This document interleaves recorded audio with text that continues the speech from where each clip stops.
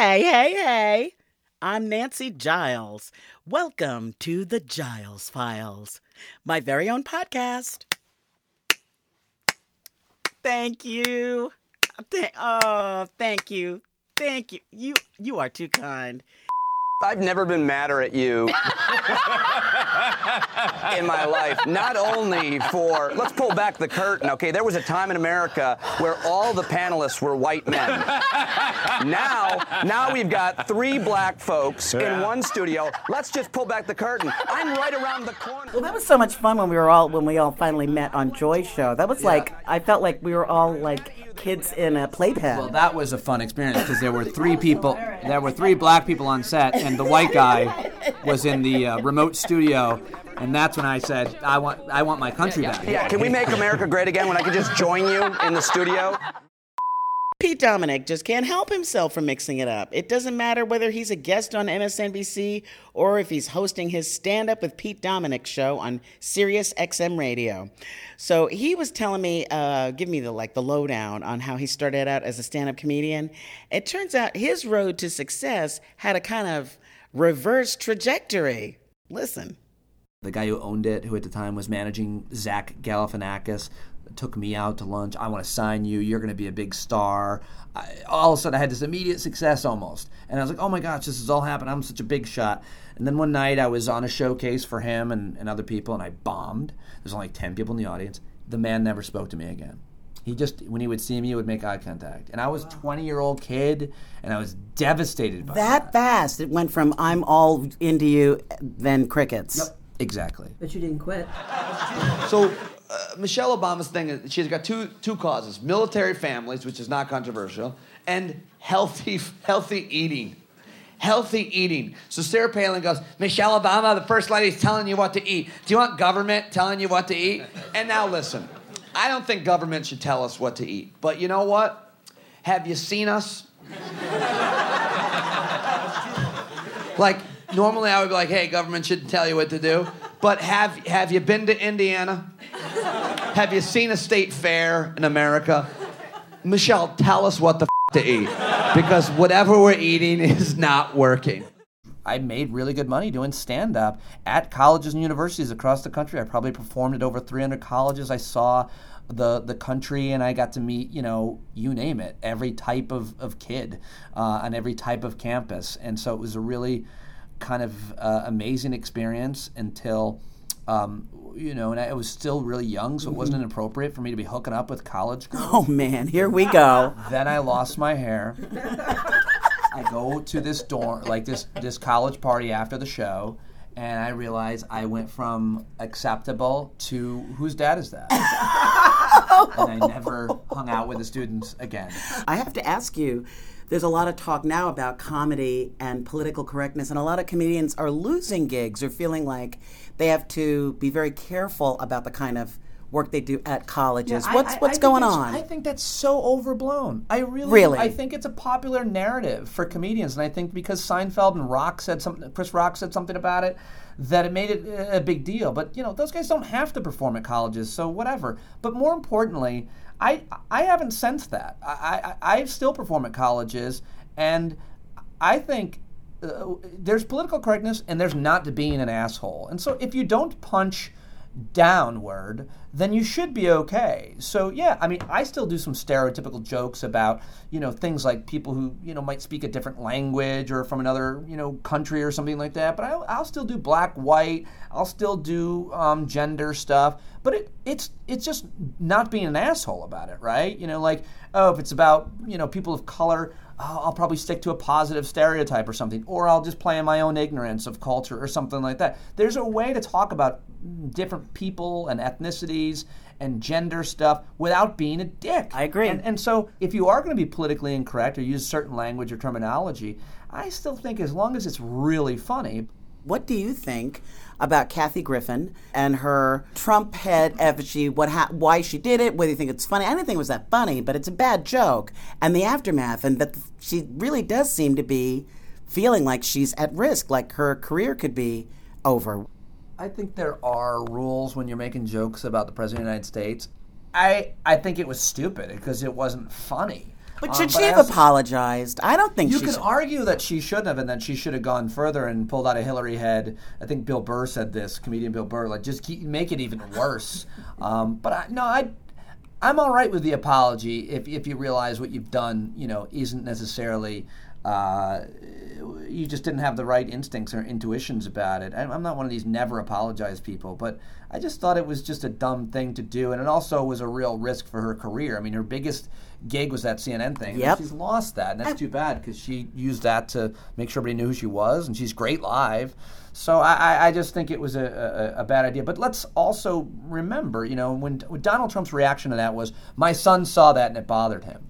And my reaction and many others was, so did Sasha and Malia. They saw what you did to their father and made him not an American. How do you think his daughters felt when you every day went on TV and said, I don't think he's American. I'm sending people to look into his birth certificate. I mean, this is the guy who was leading the leading birther.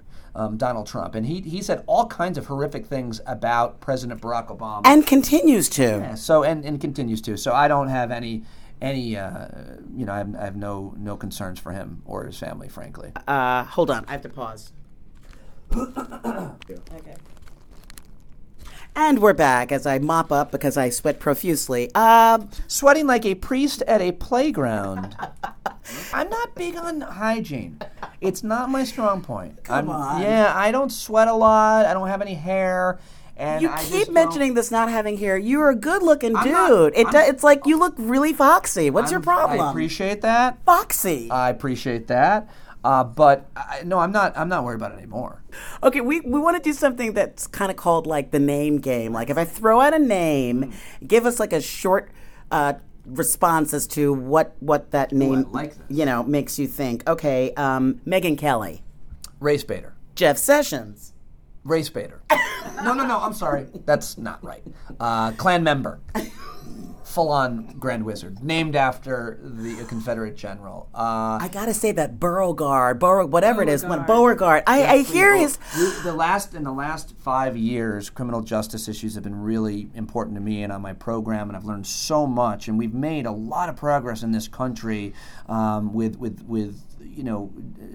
so many issues, but specifically mass incarceration and the drug war that has obviously failed. And so it's extremely depressing that Jeff Sessions is in here reversing a lot of these things and thinking the way he does about things as not simple, but as like marijuana legalization. Thank you. And so and he thinks that the crack cocaine disparity. He has an issue with that. Of course, that's a white-black thing, and just what he believes religiously, what he believes. Politically, I don't think he's a good man. No, he's not. I feel the same way. He's like so out of step, so out of the 50s. He's also not a big man. I don't like to pick again. He didn't choose his size, but it should be mentioned that his feet do not touch the floor when he's on the toilet. I've heard this. I have to tell you, when I look at him, he looks like a little some sort of little crack-a-doll. I don't even know what else to say. But back to the name game, democracy.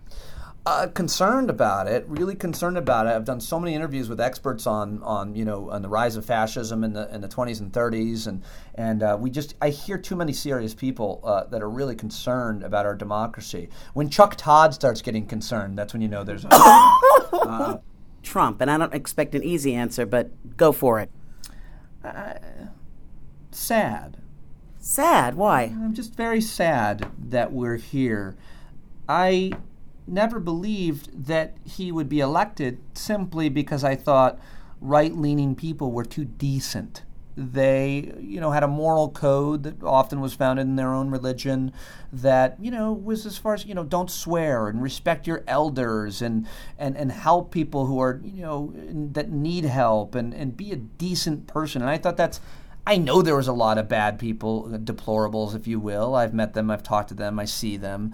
But I didn't think there was enough. I didn't think there were enough Americans that could be convinced of the fear he was slinging. And so I'm sad that we elected him because it really says a lot about our country, our society, and to some extent our future. And I don't like the idea that people in other countries look at us as Americans as someone so many people, at least, 30 or 40% of Americans that voted for him, believe in the man, and many of them still do. So I'm sad. I'm sad that his cabinet went around and praised him. Can you believe that scene? On behalf of the entire senior staff around you, Mr. President, we thank you for the opportunity and the blessing that you've given us to serve your agenda. Mr. President, thank you for the honor to serve the country. It's a great privilege you've given me. Renewed optimism from small businesses. This month is National Homeowners Month. I want to congratulate you on the men and women you placed around this table. We're not blessed to have him. He's not a good person by any metric. Frankly, he's a lonely man who has no friends because no one would actually be friends with him. They just use him like we do with people to get to where they want to be. But it's different when it's the government, the federal government, the most powerful man in the world, than it is when it's a boutique real estate, Absolutely. or The Apprentice. Bill Cosby is somebody, he definitely influenced me when I was growing up. I'll throw his name at you in our name game. What do you think when you hear Bill Cosby? I'm very sad that happened. You can still separate the art from the artist. He's still one of the greatest comedians of all time. And it just sucked because he did as much for the black family, I think, the image of the black family, as anybody had done with that show. Most of us, me included, didn't know any black people. And so all we heard was on the media or from our family members and, other bigots, frankly. And so he depicted a black family as, quote, normal, the way that black families are, but we didn't know it. What you say is very important and very true about how it changed a lot of people's image and vision of what a black family looks like. Black people didn't need that show. No, we didn't. Yeah, but white people did. Yeah. 1, 2, 3, 1, 2, 3. Is this on? Is this on? President Trump is making all kinds of new proclamations. Loyalty Day. A swearing. Raise your right hand. National Financial Capability Month. And nobody knows more about debt than I do. National Sexual Assault Awareness and Prevention Month. I better use some Tic Tacs just in case I start kissing her. National Donate Life Month. I am going to take care of everybody. But wait, there's more. Trump proclaimed the month of June as, among other things, National Ocean Month, National Home Ownership Month, and African American Music Appreciation Month. But here's one thing that June was not. Pride Month. Uh-oh. But the Commander-in-Chief supports the LGBT community in more practical ways. Last year, during his campaign, he pledged that transgender reality star Caitlyn Jenner could use the bathroom of her choice at any of the Trump properties. He wanted me to come play golf with him. That's right. Donald Trump, making America great again. You do you, boo. I'm Glenda Hill from Alexander, Arkansas. Cool. And your name? Kristen Hill. I'm from Arkansas as well, but I live here in New York. My best friend is from Little Rock, and she's liberal, like me. But talk to me about what it's like to live in an environment where maybe people all don't agree with each other. Yeah, it's hard. If you're a liberal in the state of Arkansas now, you're kind of an outcast. And that's a bad word to have to say, but I feel that way. Most all of my family are Republicans, even though they were born and raised in Arkansas. And Arkansas, up until the last 12 to 15 years, it has been a Democratic state. We always had Democrat governors and Senator David Pryor. Yeah, and his son. All of it. And I thought they were so good for Arkansas. Now, I can't see that Arkansas is making any progress with the leaders that we have sent from there to the Capitol. Why do you think your neighbors in Arkansas supported Trump, and why do you think they made the change to the Republican Party when you feel like things haven't gotten better? Well, I think it's because a lot of elderly people have moved to Arkansas from the north and from other places because you can retire there so much better off than you could in the cities. You can sell your house in, say, Chicago or something for $1 million and buy the same house in Arkansas for $250,000. Can I have a newspaper, please? I might want to check the real estate listings. Go on. Have people started to show up in your town at town hall meetings, or is anybody challenging your local representatives? What's that been like? Yes. In northwest Arkansas is where Senator Cotton had a town hall meeting in person. And he met with a lot of resistance from Arkansas people and voters, and I'm so glad that they came out. I was so surprised, but I thought, this is great. Well, none of the others have had town hall meetings. They do them by video. Are you serious? That's right. And even Tom Cotton said he's not doing another town hall meeting. He will video. You know, that's a coward, and a coward should not be representing the people of America. Well, ma'am, what you just described is what's called representation. Exactly. I kind of feel like I'm without a leader, and I just don't know what to do sometimes. I'm scared. For the people who are supporting Trump in Arkansas, like, what did they say and what are they saying now? Well, they're saying Trump is going to make America great again, and they think it wasn't great because mostly their issues with the government is abortion and guns and things that I don't think should be politicized. And I'm not just asking because it's a southern state. Do you think any of the people who support Trump that might not have supported President Obama, that it was racially motivated? I definitely do. They are racist. They will tell you all day long they are not, but they are. I just believe that with all my heart, or I wouldn't say it so profoundly like I said it. They vote on issues that are more like moral issues. They're all evangelicals? Yes, and and I'm a Christian, but Christians seem to be in such they seem to be so angry. I've noticed on Facebook when I put something derogatory against Trump, my friends don't like or respond in any way. And I say, hey, did you hear me? Crickets. Uh-huh. Tell me what it was like for you from Arkansas coming here to New York, politically, socially. Politically, I've always kind of followed my parents. I was an intern at the Clinton Foundation, so I was always very involved in that side of politics, so it felt really seamless to me.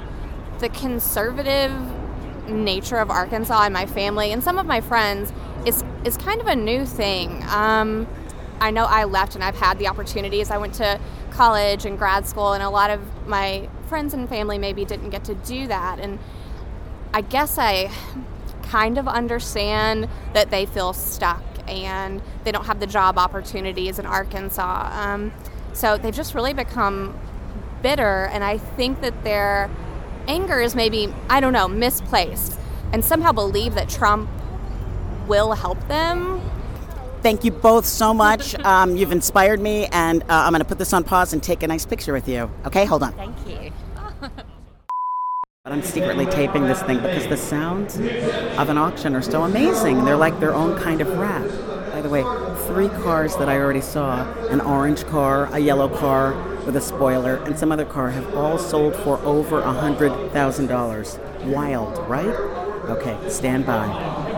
130, 130, yes sir, 130, 130 pounds in on it, 130 pounds in on it, out of it, 130 pounds in on it, out of it, everybody through, 135, 135, 135, get up, on the pin, 135, get up, out of it, get all through, all down 135 pounds in on it, 135, 5 pound on it, out of 135 on the way, 135, 5, 135, and a hey!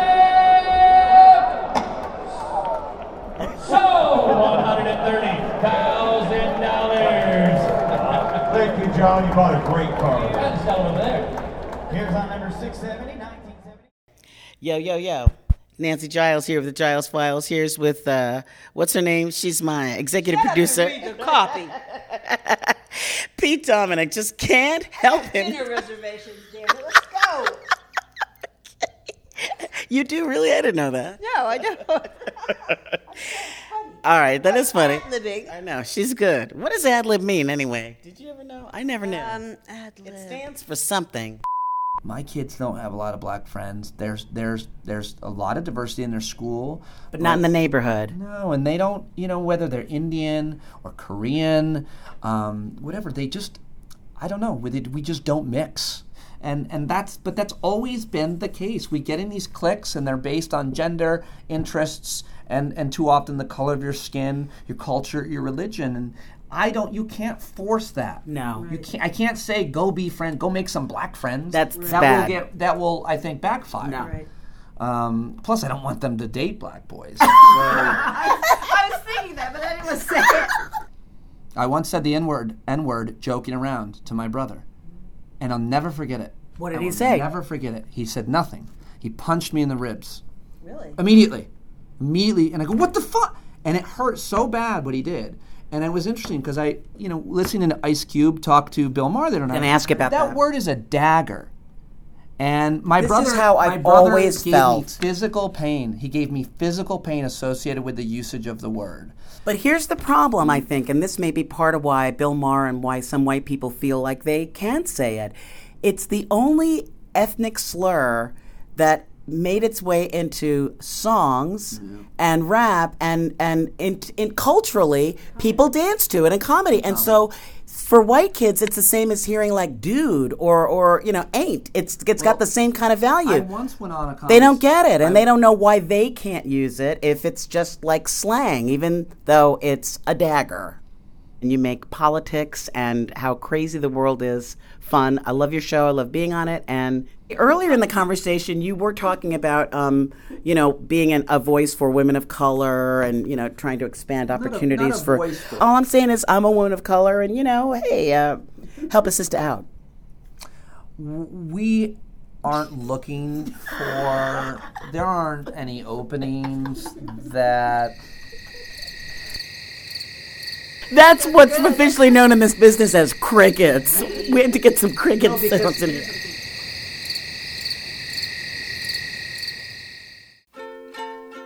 Well, that's our show. Thanks to our guests, Sirius XM radio host Pete Dominic, and our Southern homegirls, Glenda and Kristen Hill from Alexander, Arkansas. The Giles Files was created by Nancy Giles and Nancy Wyatt, produced, directed, and edited by Nancy Wyatt, recorded at our studios in Weehawken, New Jersey, at Sirius XM Studios in New York City, and at the Barrett-Jackson auction at Mohegan Sun in Uncasville, Connecticut. Special thanks to Showbiz Studios in New York City, to our go-to guy and main man Thornton Hatcher, and to our future big-name sponsors. We'll be back soon with another edition of the Giles Files. Okay? Bye. Oops.